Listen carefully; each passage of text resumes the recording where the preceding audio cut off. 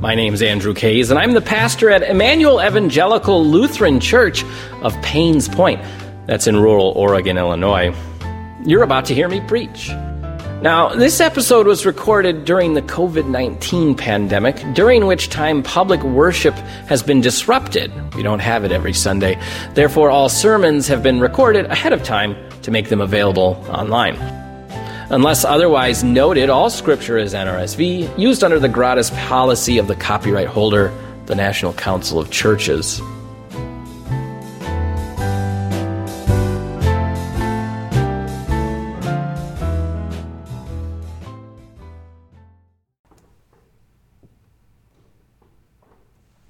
The Holy Gospel according to St. Luke, the 8th chapter. Then they arrived at the country of the Gerasenes, which is opposite Galilee. As Jesus stepped out on land, a man of the city who had demons met him. For a long time he had worn no clothes, and he did not live in a house, but in the tombs. When he saw Jesus, he fell down before him and shouted at the top of his voice, "What have you to do with me, Jesus, Son of the Most High God? I beg you, do not torment me." For Jesus had commanded the unclean spirit to come out of the man. For many times it had seized him. He was kept under guard and bound with chains and shackles, but he would break the bonds and be driven by the demons into the wilds. Jesus then asked him, "What is your name?" He said, "Legion," for many demons had entered him. They begged him not to order them to go back into the abyss. Now there on the hillside, a large herd of swine was feeding, and the demons begged Jesus to let them enter these. So he gave them permission. Then the demons came out of the man and entered the swine, and the herd rushed down the steep bank into the lake and was drowned. When the swineherds saw what had happened, they ran off and told it in the city and in the country. Then people came out to see what had happened, and when they came to Jesus, they found the man from whom the demons had gone, sitting at the feet of Jesus, clothed and in his right mind, and they were afraid. Those who had seen it told them how the one who had been possessed by demons had been healed. Then all the people of the surrounding country of the Gerasenes asked Jesus to leave them, for they were seized with great fear. So he got into the boat and returned.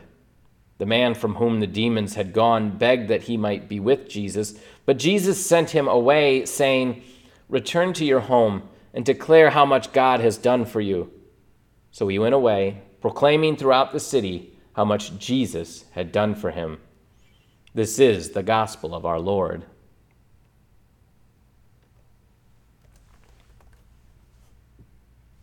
Grace and peace to you, sisters and brothers in Christ. Then they arrived. That's all the context we get this morning, even with a rather large text from Luke. And in fact, it's about all the context Luke gives us. As we begin our ordinary time, the time after Pentecost, we're going to get a series of, let's call them vignettes, mostly from Luke, on the sort of things Jesus did and the sort of things Jesus taught. That's what lies ahead of us throughout the summer and into the fall.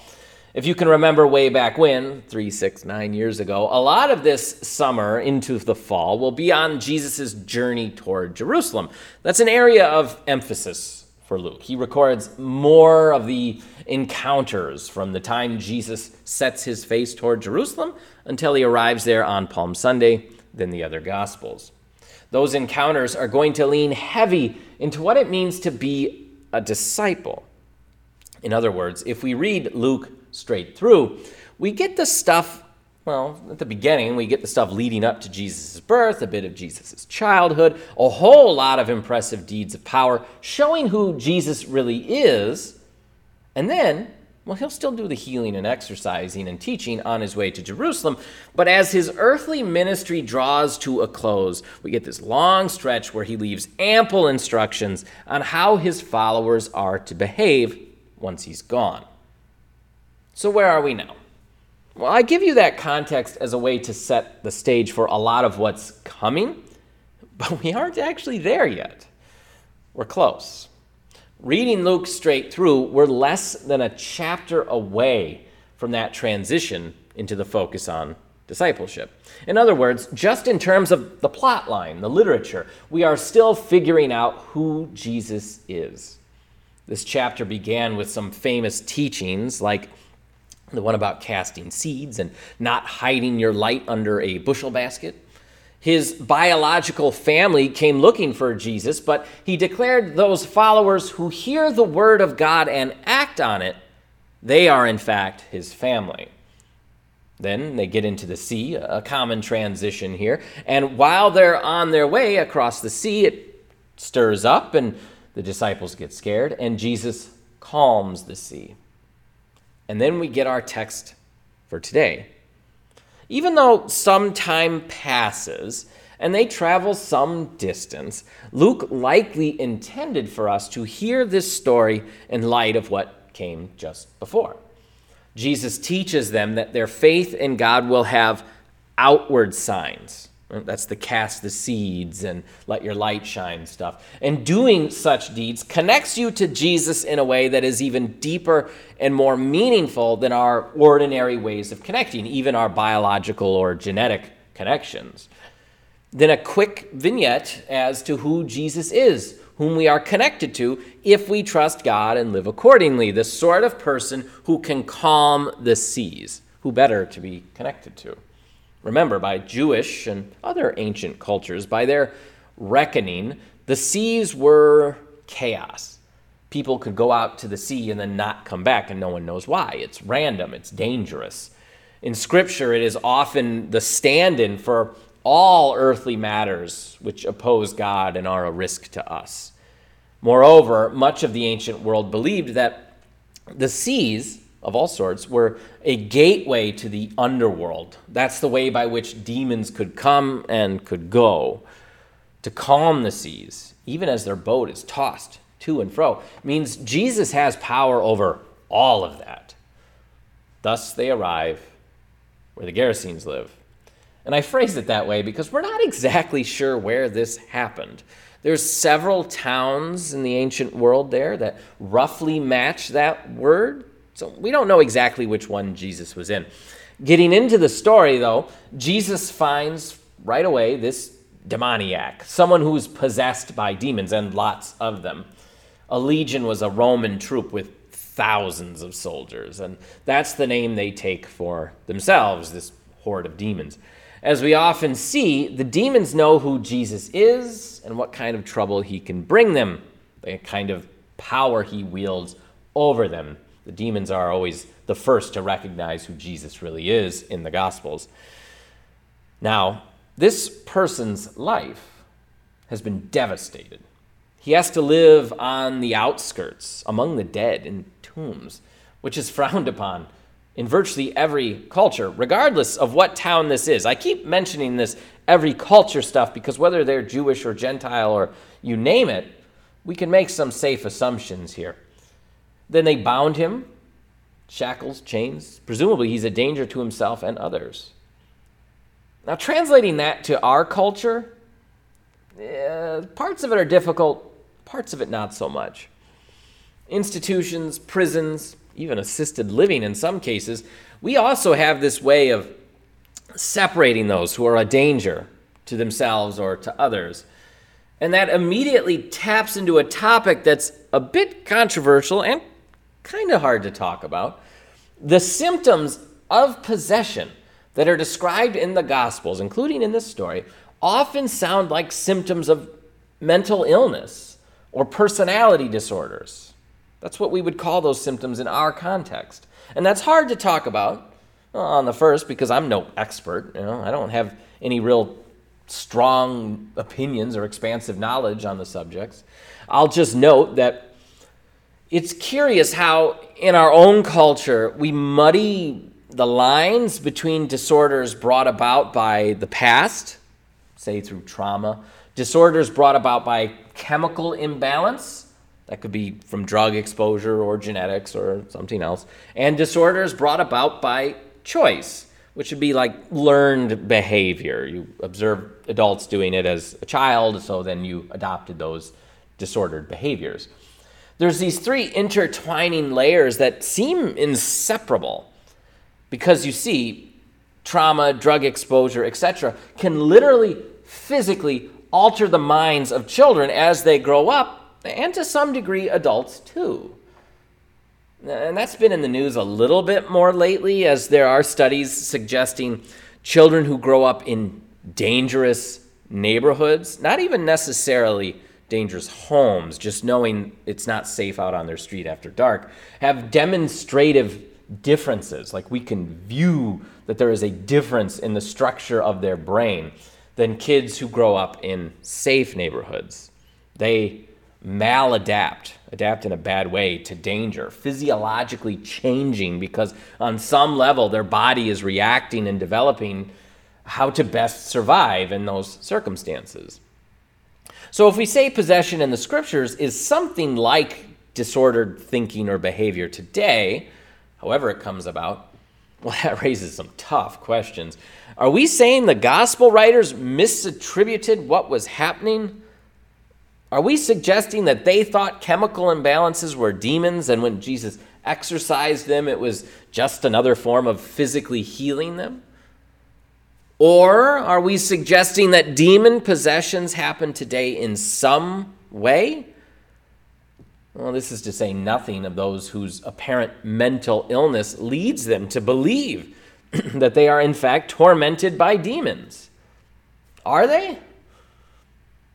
Well, to finish that first thought then, it seems to me that the idea of external agents, angels or demons, affecting our lives, especially our mental states, is something like a fourth layer.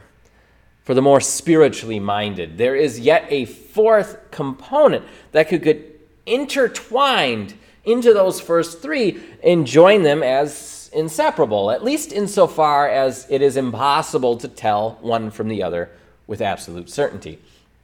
It's a bit problematic, of course, to even hint that someone's genuine illness with which they cope is something to do with demons.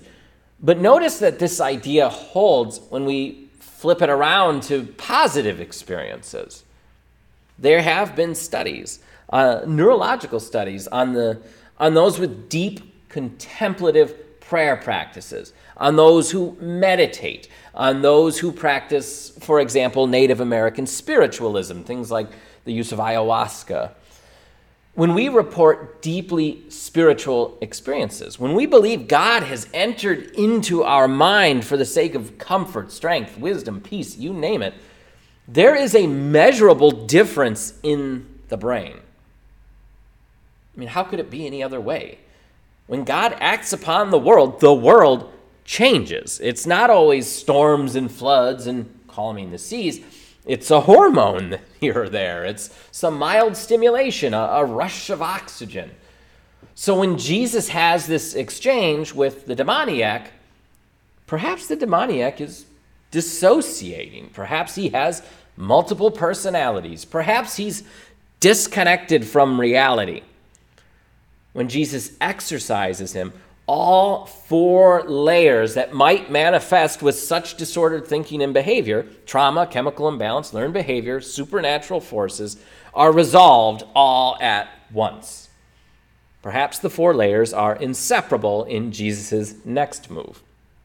The ill man asks, voicing the will of Legion, to be cast into the swine rather than sent into the abyss. Luke tells us it's the demons asking this.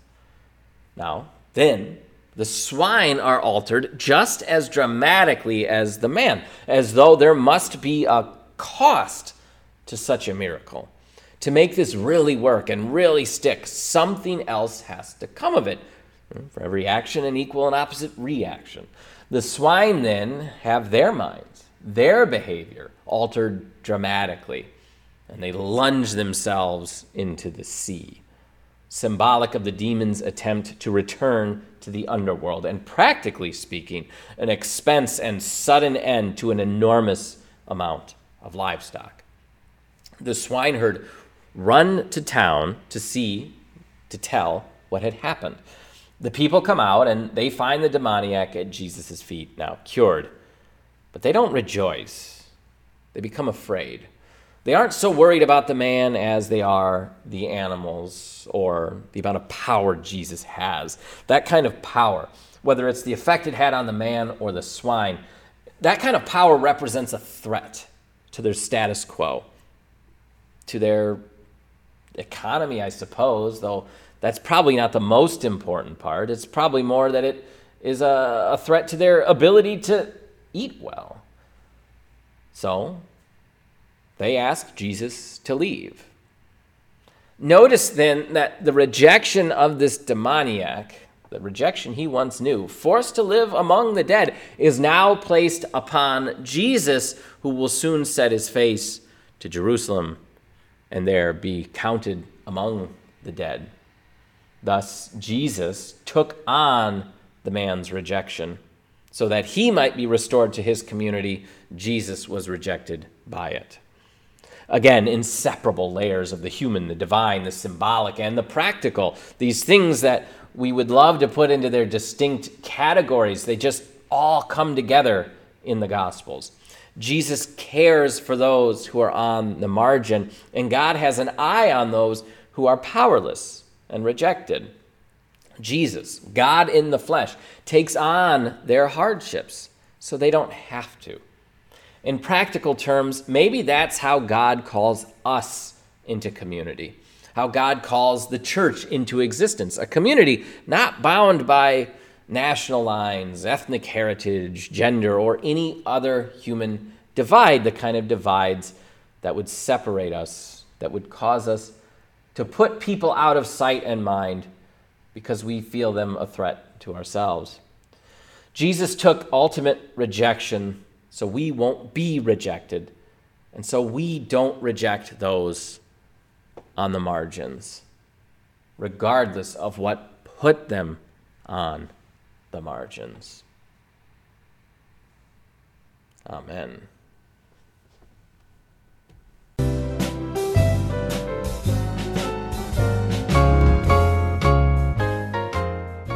Thanks for listening. I pray God spoke to you in some way. A quick note at the end here, which you can skip if you've heard it before.